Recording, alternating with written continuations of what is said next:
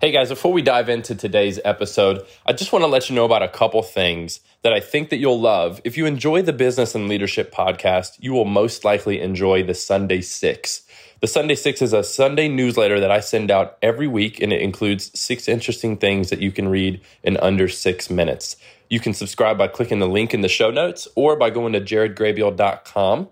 Of course, if you don't enjoy it, you can always unsubscribe, but I always recommend checking it out. And then 2 other resources, if you're really into business, leadership, self-help, self-growth, check out the Self-Help book, which is a book that I published January 17th of this year, and the Self-Help Journal, which is a great practical guide to self-awareness, which is arguably one of the greatest tools of leadership in today's world. Let's dive into today's show. This is the Business and Leadership Podcast with Jared Grabiel.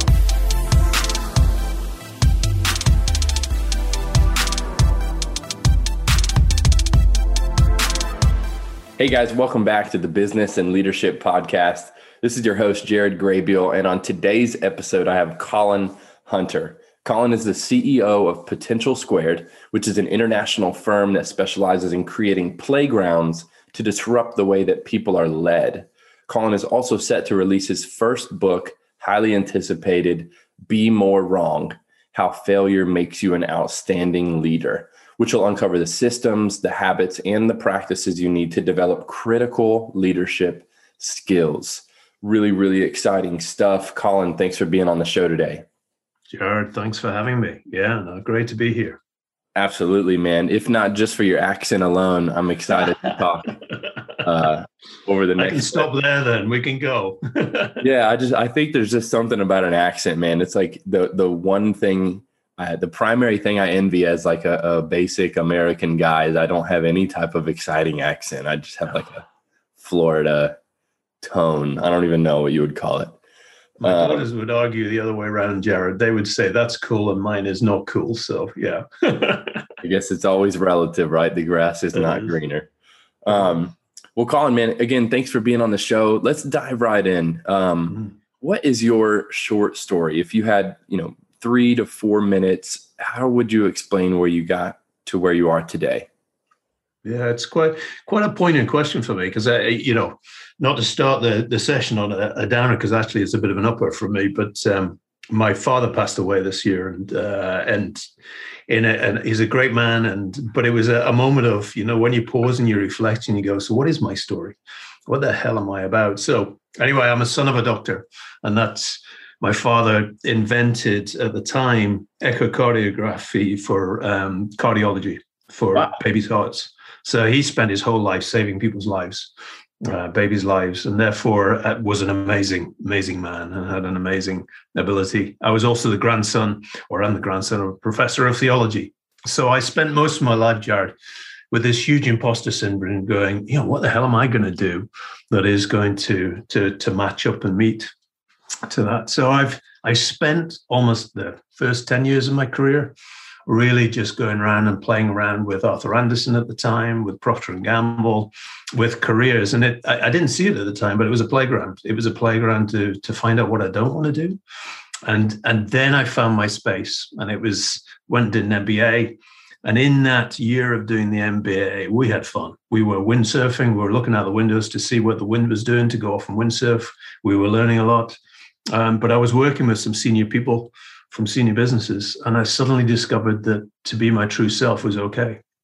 And that meant the ability to connect with people, connect with leaders, coach, mentor. And so therefore, I've spent most of the rest of my career actually working in that space of developing heroes of the people I work with, which is where I am now. And I've just iterated off that to say, let's create some playgrounds. Let's have some fun in our lives. So that's what I've been doing. Yeah. That's awesome. And I love, some of the verbiage that you use, playground, fun. I'm excited to get into that because those aren't necessarily the words that a lot of high performance coaches, leaders, they don't use those often, if ever. And I want to jump right into this topic of failure because a lot of people talk about glorifying failure these days. It's relatively cliche, if I'm being honest. Yeah. Do you have a different spin on this, Colin, or what's your perspective on this topic? So I had two spins. Ozan Varol is a great author. He's written a book called Rocket Scientist, How to Be a Rocket or Think Like a Rocket Scientist. And he nailed it for me. It's about learn fast. It's not about fail fast. It's about learn fast. And therefore, there's a piece in there. As long as you're failing towards something, then it's okay. So therefore, we're testing a new product out in the market, even testing a book. It's ironic that the title of the book is Be More Wrong, and it's taken me 3.5 years to get it out the door because I wasn't happy with it. But there's the testing it and putting it out the door to get to people's feedback.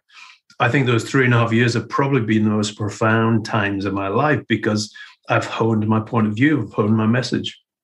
People have been able to add in. So it is this failure for me is, let's take the word failure out. It's how do I create small experiments in my life, having fun, playgrounding, as I would call it, to learn better what my end user, my customer wants to have. And that for me is the principle in it. And if I can indulge myself one more, Jared, it is this piece about the concept of deep partnership with your clients to fail is important. So where most people will fail, they'll screw up, and I've screwed up more times than I care to admit in my life. But if you're failing together for a purpose, then you're willing to accept the failures as long as you are learning and it's getting better. And that's where I think it's a powerful message for organizations and teams. Yeah. And that, of course, that right there can really get people excited to try new things and motivate them to take risks. But Colin, who, on the back end of that, I guess we don't talk a lot about the dark side of failure. Who picks up the pieces? Because you talk about landing on soft ground, making a playground out of leadership. But you and I both know that there can be small repercussions and sometimes there can be large repercussions. What are your thoughts on that? I mean, I was actually recording a podcast the other day and we were talking about race and, a very poignant subject at the moment. But how is a person with inclusion, diversity and everything so prevalent at the moment? How do I learn how to be a better person in dealing with that? And it's the same principle. Unless we create almost a safe place for people to explore conversations with each other around that. And we take it into leadership as well. Unless you can create that safe place for people to make a mistake and it not being as a major mistake, it's just small experiments to do that. So I think the dark side of leadership is massive for me. As I said at the beginning, imposter syndrome is huge for me. So there is a piece about how do I make myself as a leader and individual stronger to be more resilient, to actually learn how to fail and work it. And the other thing for me is that, that I have an expression, you can't tickle yourself. Yeah. So you need somebody to coach you to help you through this. And therefore I'm a big believer that everybody, whether it's an individual or an organization or a leader, needs an advisory board to help you, to guide you as you go through. So unless you have those things, failure can be a very lonely, sad place to be. Or it can be a very motivating place to pull yourself up from the ground and go and get stronger. And it takes a resilient person to do that. And, COVID hit over the last year. How many of us have struggled with our resilience and our energy, mental and physical, over this year? It's been tough. Yeah. However, how do we get out of that? So don't know if that answers your question, but that's where I come from on it. Yeah. I'm sure for the audience, it probably hit home in different ways. Colin, I want to talk about failure in the context of the employee. So for example, you and I, Colin, we have somewhat of a luxury. One, we can say, hey guys, let's fail forward and let's learn from it.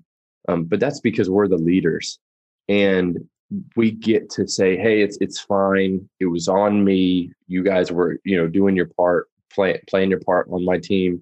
But for employees, which is something that I have a hard time empathizing with because I haven't been an employee in so long, in their mind, they might say, yeah, that's good for you. You own the company. But I'm scared of losing my job if I fail too much, right? So how do you manage the tension? Because even as a leader myself, you and I both know that there are employees sometimes that fail too much, right? So It's not necessarily a question of their ability to try new things. It's their competence or that's their actual ability to perform. So where do you draw the line there? How do you sort of identify when too much is too much, and then what do you do about it, or how do you help people through that mindset? Yeah, I think you probably raised about 5 or 6 points in that, Jared, that are key. I think, so I'll try and answer the first one that's in my head, which is when you set performance goals for people. I don't believe in goals. I'm a big believer in James Clear's book, which is Atomic Habits, which he says if we try to get to our objectives, we will fail. But if we set our systems, we fall to the level of our systems. And therefore, the system you set up around performance, in inverted commas, air quotes, is important for the organization. I work for one organization, Accenture. And we've had a program called Greenhouse running for the past 15 years. And over the last 3 years, we've put design thinking in. And we've consciously said that if we're not failing, 10, 20, 30 times a year in doing that, we're not creating products or ideas that are fantastic. But we need to coach the leaders how not to get into that mode of going, no, that's not the way I would have done it. Or, no, that's wrong. They've got to find a way of being able to subdue their ego and their expertise, and just go from the user-centric view of design thinking. Is this right? Yeah. And therefore, for most leaders that I know, Jared, financial services, anything else, they've built their career on knowledge. Now they're trying to move to this concept of wisdom where they're listening more and their empathy is trying to be raised. That's tough for most people. Therefore, as we said before, if you put people through creative or design thinking courses, send them back to the organization, they're probably going to fail unless the leader has created a culture where it's okay and they celebrate failure, learning, whatever you want to call it. So there's many different ways to do it, but the best one I find is to create playgrounds to do that and get them to see success through a different approach, which is letting people amplify their voice. Let's talk about the playgrounds. Where did this verbiage come from, first of all? It's interesting because you talk to different people in playgrounds and schools, and some people will go, I hated school. I hated the playground, and joking aside, that's where some people were bullied. That's somewhere, if you were like me, you weren't that good at sports. You were the last person to be picked for the team. However, the playground can be whatever somebody wants it to be. I mean, if you take the special forces, and I've had a few colleagues who have been special forces in my time, they would always talk about when they're not at war or they're not in a crisis situation, they'd be off in Norway creating a playground to create themselves to be tougher, more agile in the moment, practice things that they had never thought about doing before, whether it's resilience, and the SEALs do it in the US. So that's one type of playground. We have professional actors in our organization who we use. So you'll have seen on 4 Weddings and a Funeral, you'll have seen in movies and TV programs. So we created something around improv. So improv comedy using the actors. So why not create a playground to try different types of conversations in there? Yeah. So it doesn't, if you go back to the school analogy, school was a time where the playground was almost a release from the hardship of lessons and learning. It was a time where you went and experimented. That could be just chatting to a friend or playing a game. So what we want to do is try to find a place where people are immersed in something, where they forget why they're doing it. They don't get complicated in their head around that, and they just be themselves and they learn quickly. That's what we mean by playgrounds.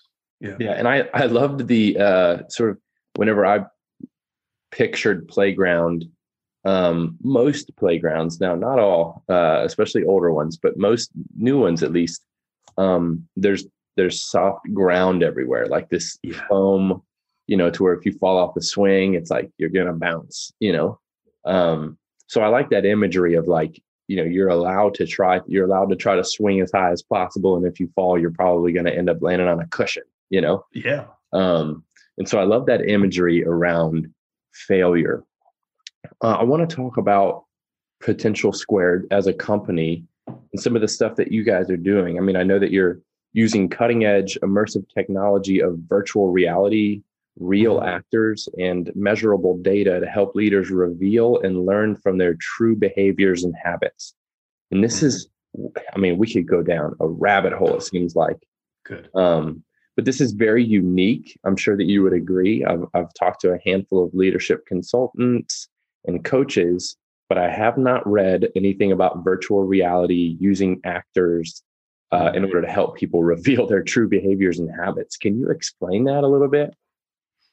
Yeah, it was interesting because when we were using the actors before we had virtual reality, one of the key things that always happened, somebody would come into one of our workshops and we'd have this role play scenario. And for example, Heathrow, you'll know Heathrow Airport, but we were restructuring Heathrow Airport and doing customer service.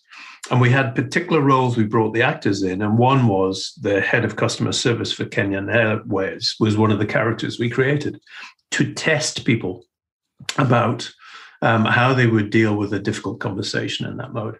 Now, this particular actor is now a famous actor. They don't remember the content of the conversation, but they still remember this person in character. So they were so immersed that they still call that actor by the character's name. They still remember how he made them feel in the moment, to the point where Heathrow offered him a job because he was so good in the moment, that he allowed them to work it. So if you think about that and then you think, okay, so where's the latest immersive technology? It's VR. And we had 4 clients who got into our VR simulation.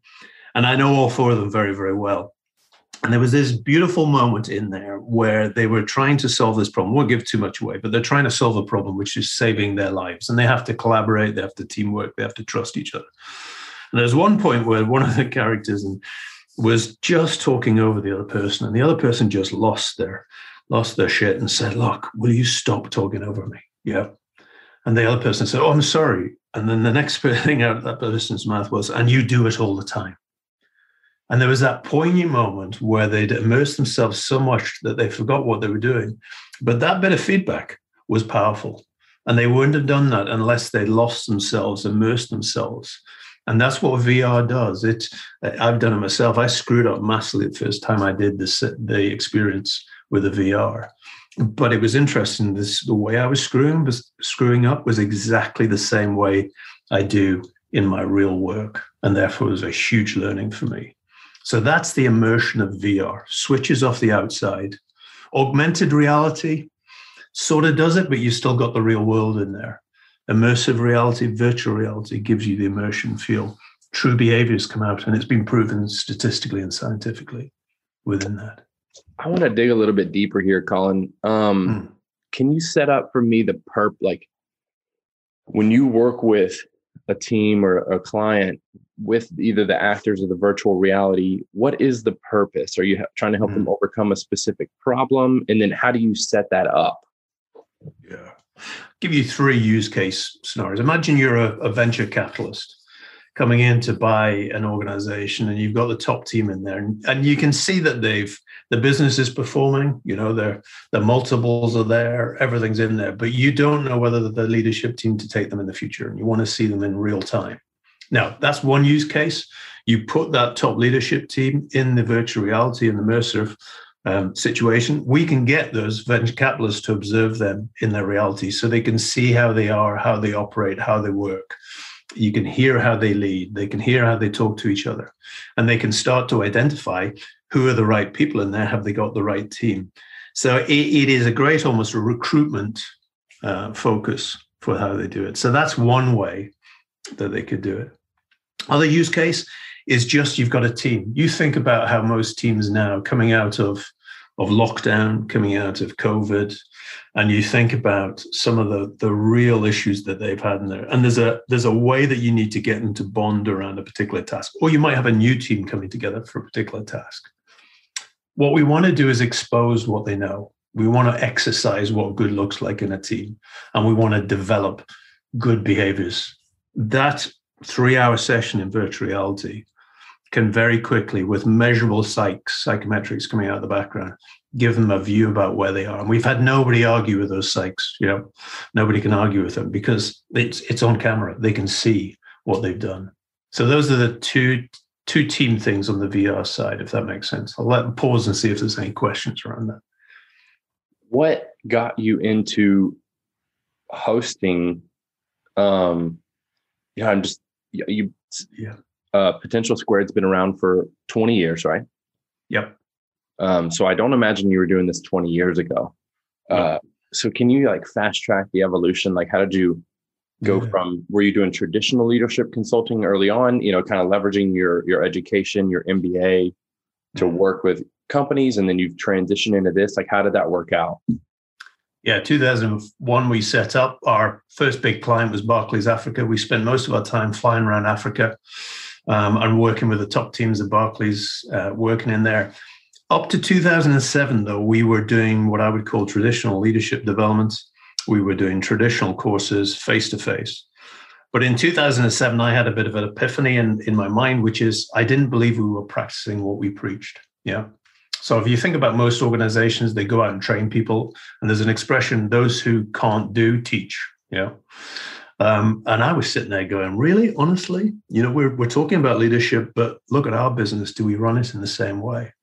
So from 2007 onwards, I created the business to say, so how do we practice what we preach? If we're going to sell something to a client, we're doing it. Yeah. If we're doing it badly, we're learning how to do it better, and we're sharing stories.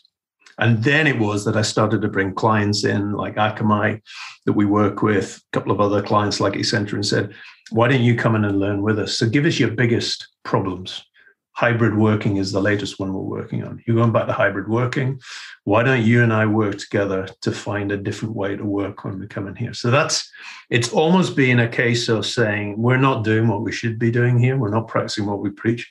How do we get there? How do we experiment? And that's why we've got awards for it, because it's measurable, it's clear, and it's making significant $2 million businesses out of a single idea that's put together in a program. Yeah. It's at one point you brought in actors, and then eventually you've transitioned into some VR stuff.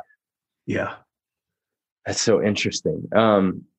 Okay. And I'm wondering what is next as well, Jared.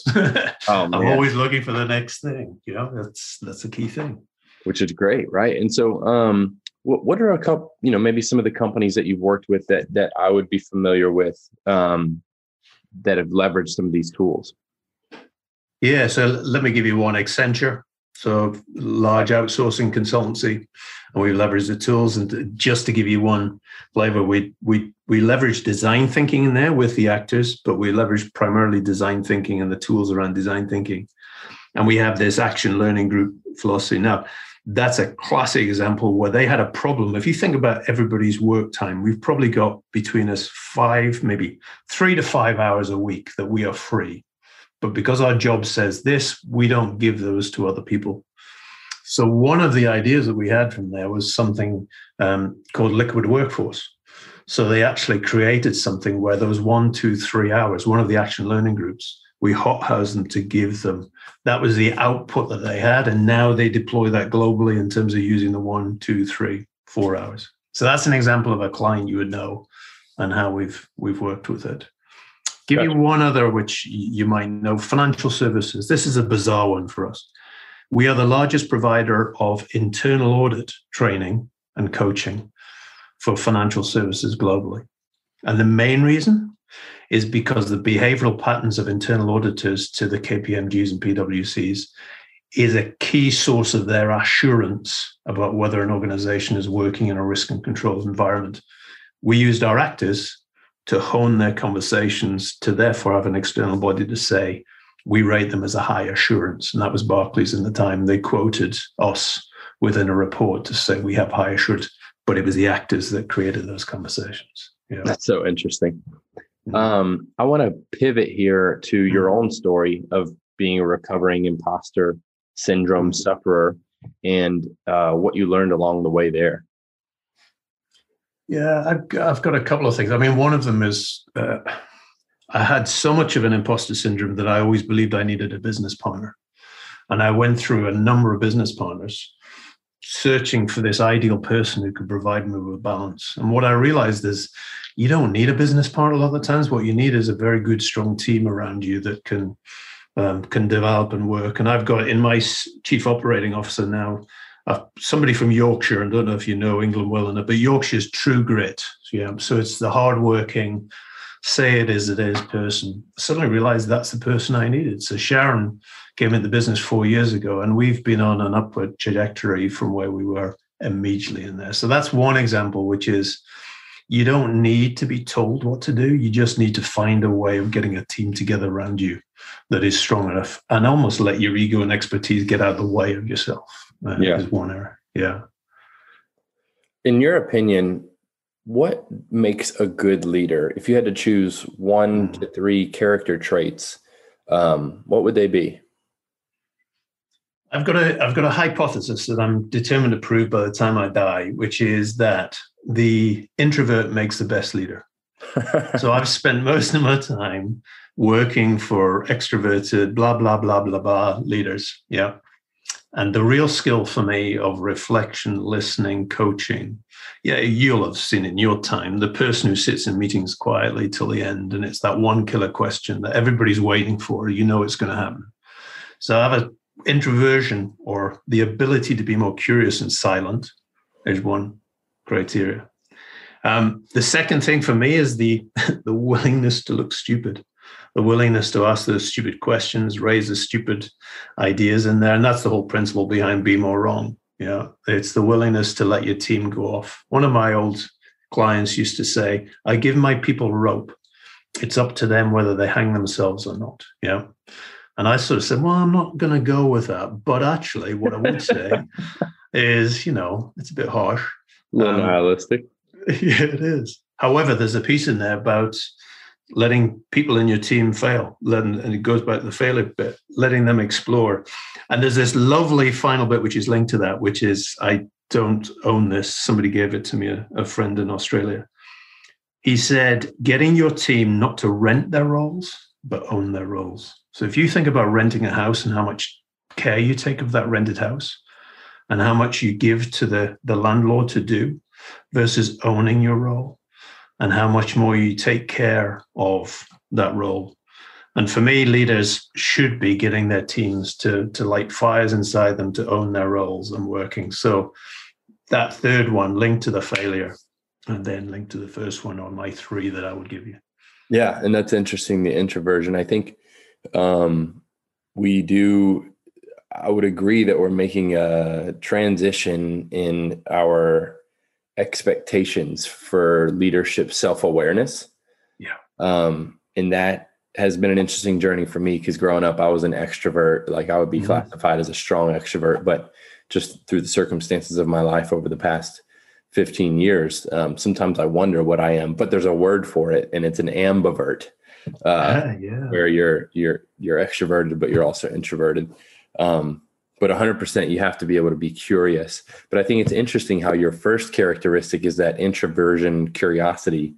And then your second characteristic is, willing to fail or to look foolish. And that's more of an extroversion quality, to look foolish publicly and things like that. So that's a fun tension to manage, but being a leader in itself is a fun tension to manage.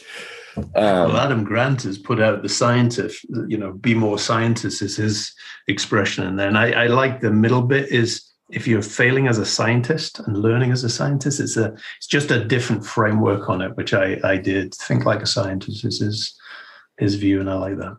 Yeah. And it is a really interesting view, because they're scientists. They make a hypothesis, they test it until it either is proven right or proven wrong. And in order to do that, you got to fail a handful of times, but it's part of the process. So nobody frowns upon the scientist that makes 5, 6, 10 failed experiments. Yeah.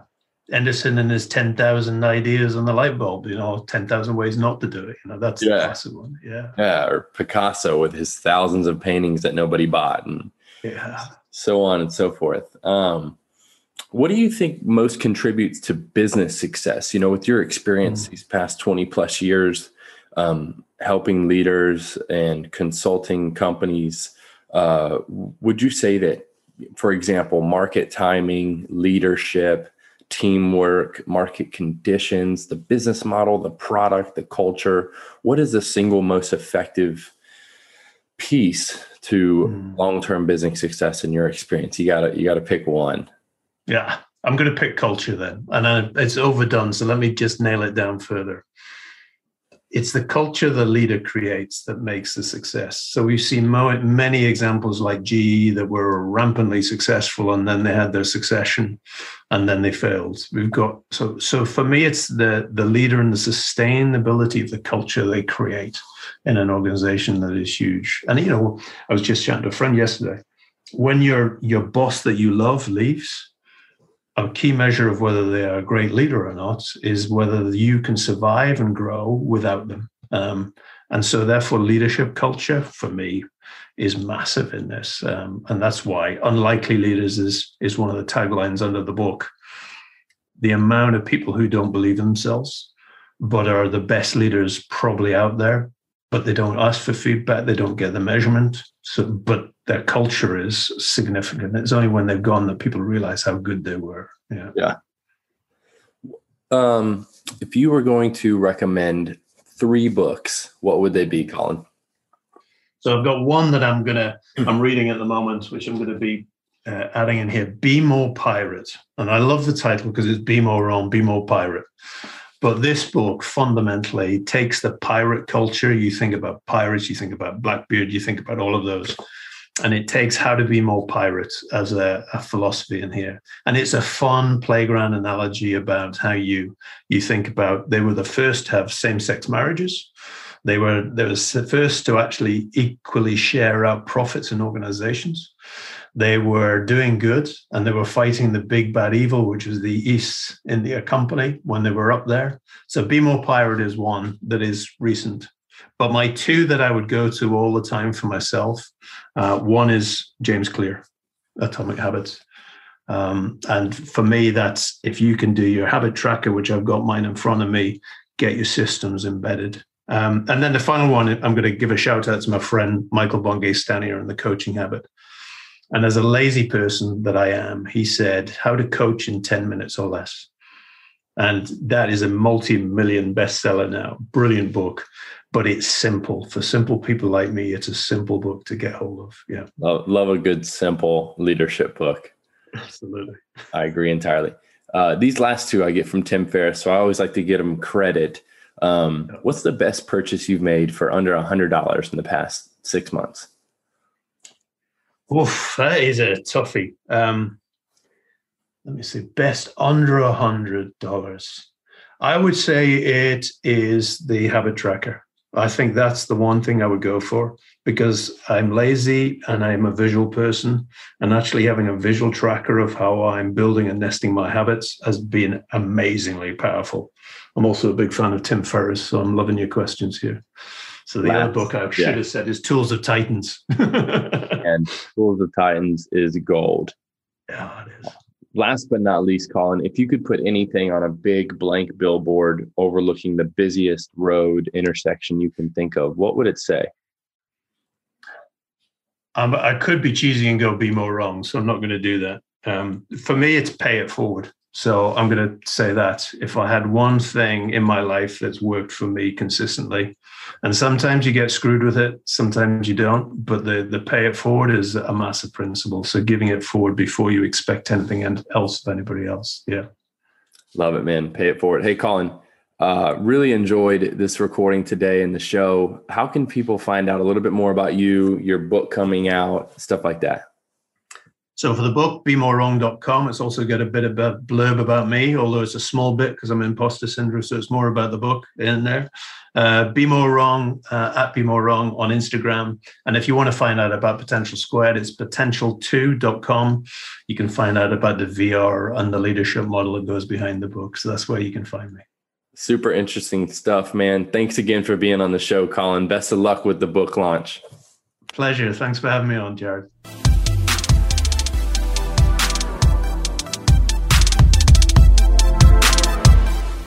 Hey guys, I hope you enjoyed today's episode. Before you go, I have a couple asks of you. Number one, if you enjoy the Business and Leadership podcast, I highly recommend you checking out the Sunday Six. The Sunday Six is a newsletter that I send out every Sunday with 6 interesting things that should take you about 6 minutes or less to check it out, unless you decide to go on one of the rabbit holes of the links that I include in the email. It's definitely worth checking out. And of course, if you don't enjoy it, you can always unsubscribe. You can check out the Sunday 6 by looking in the show notes. There's a link there, or going to jaredgrabiel.com and subscribing. Additionally, of course, January 17th, I published my first book, The Self-Help Book. And if you enjoy the content in the Business and Leadership podcast, you'll most likely enjoy the book. You can read it in under 2 hours. It's very applicable, extremely practical. You can pick up one chapter and apply it to your life, or you can read the whole thing. The Self-Help Book can be found at Amazon.com or anywhere online that books are sold. And last but not least, the Self-Help Journal. Of course, if you enjoy the book, you'll love the journal. It's a practical way to apply some of the steps to your life. Self-awareness is a huge tool in business and leadership, and journaling, whether you use mine or anybody else's, is going to be the best step you can take towards gaining self-awareness. So I recommend checking that out. Just search the Self-Help Journal, Jared Grabiel, on Amazon.com. It's currently for sale for $9.99. And again, if you enjoy the show, please do 2 things. Refer it to a friend and leave a review on iTunes or Spotify or wherever you listen to the podcast. Thanks again. Much love and God bless.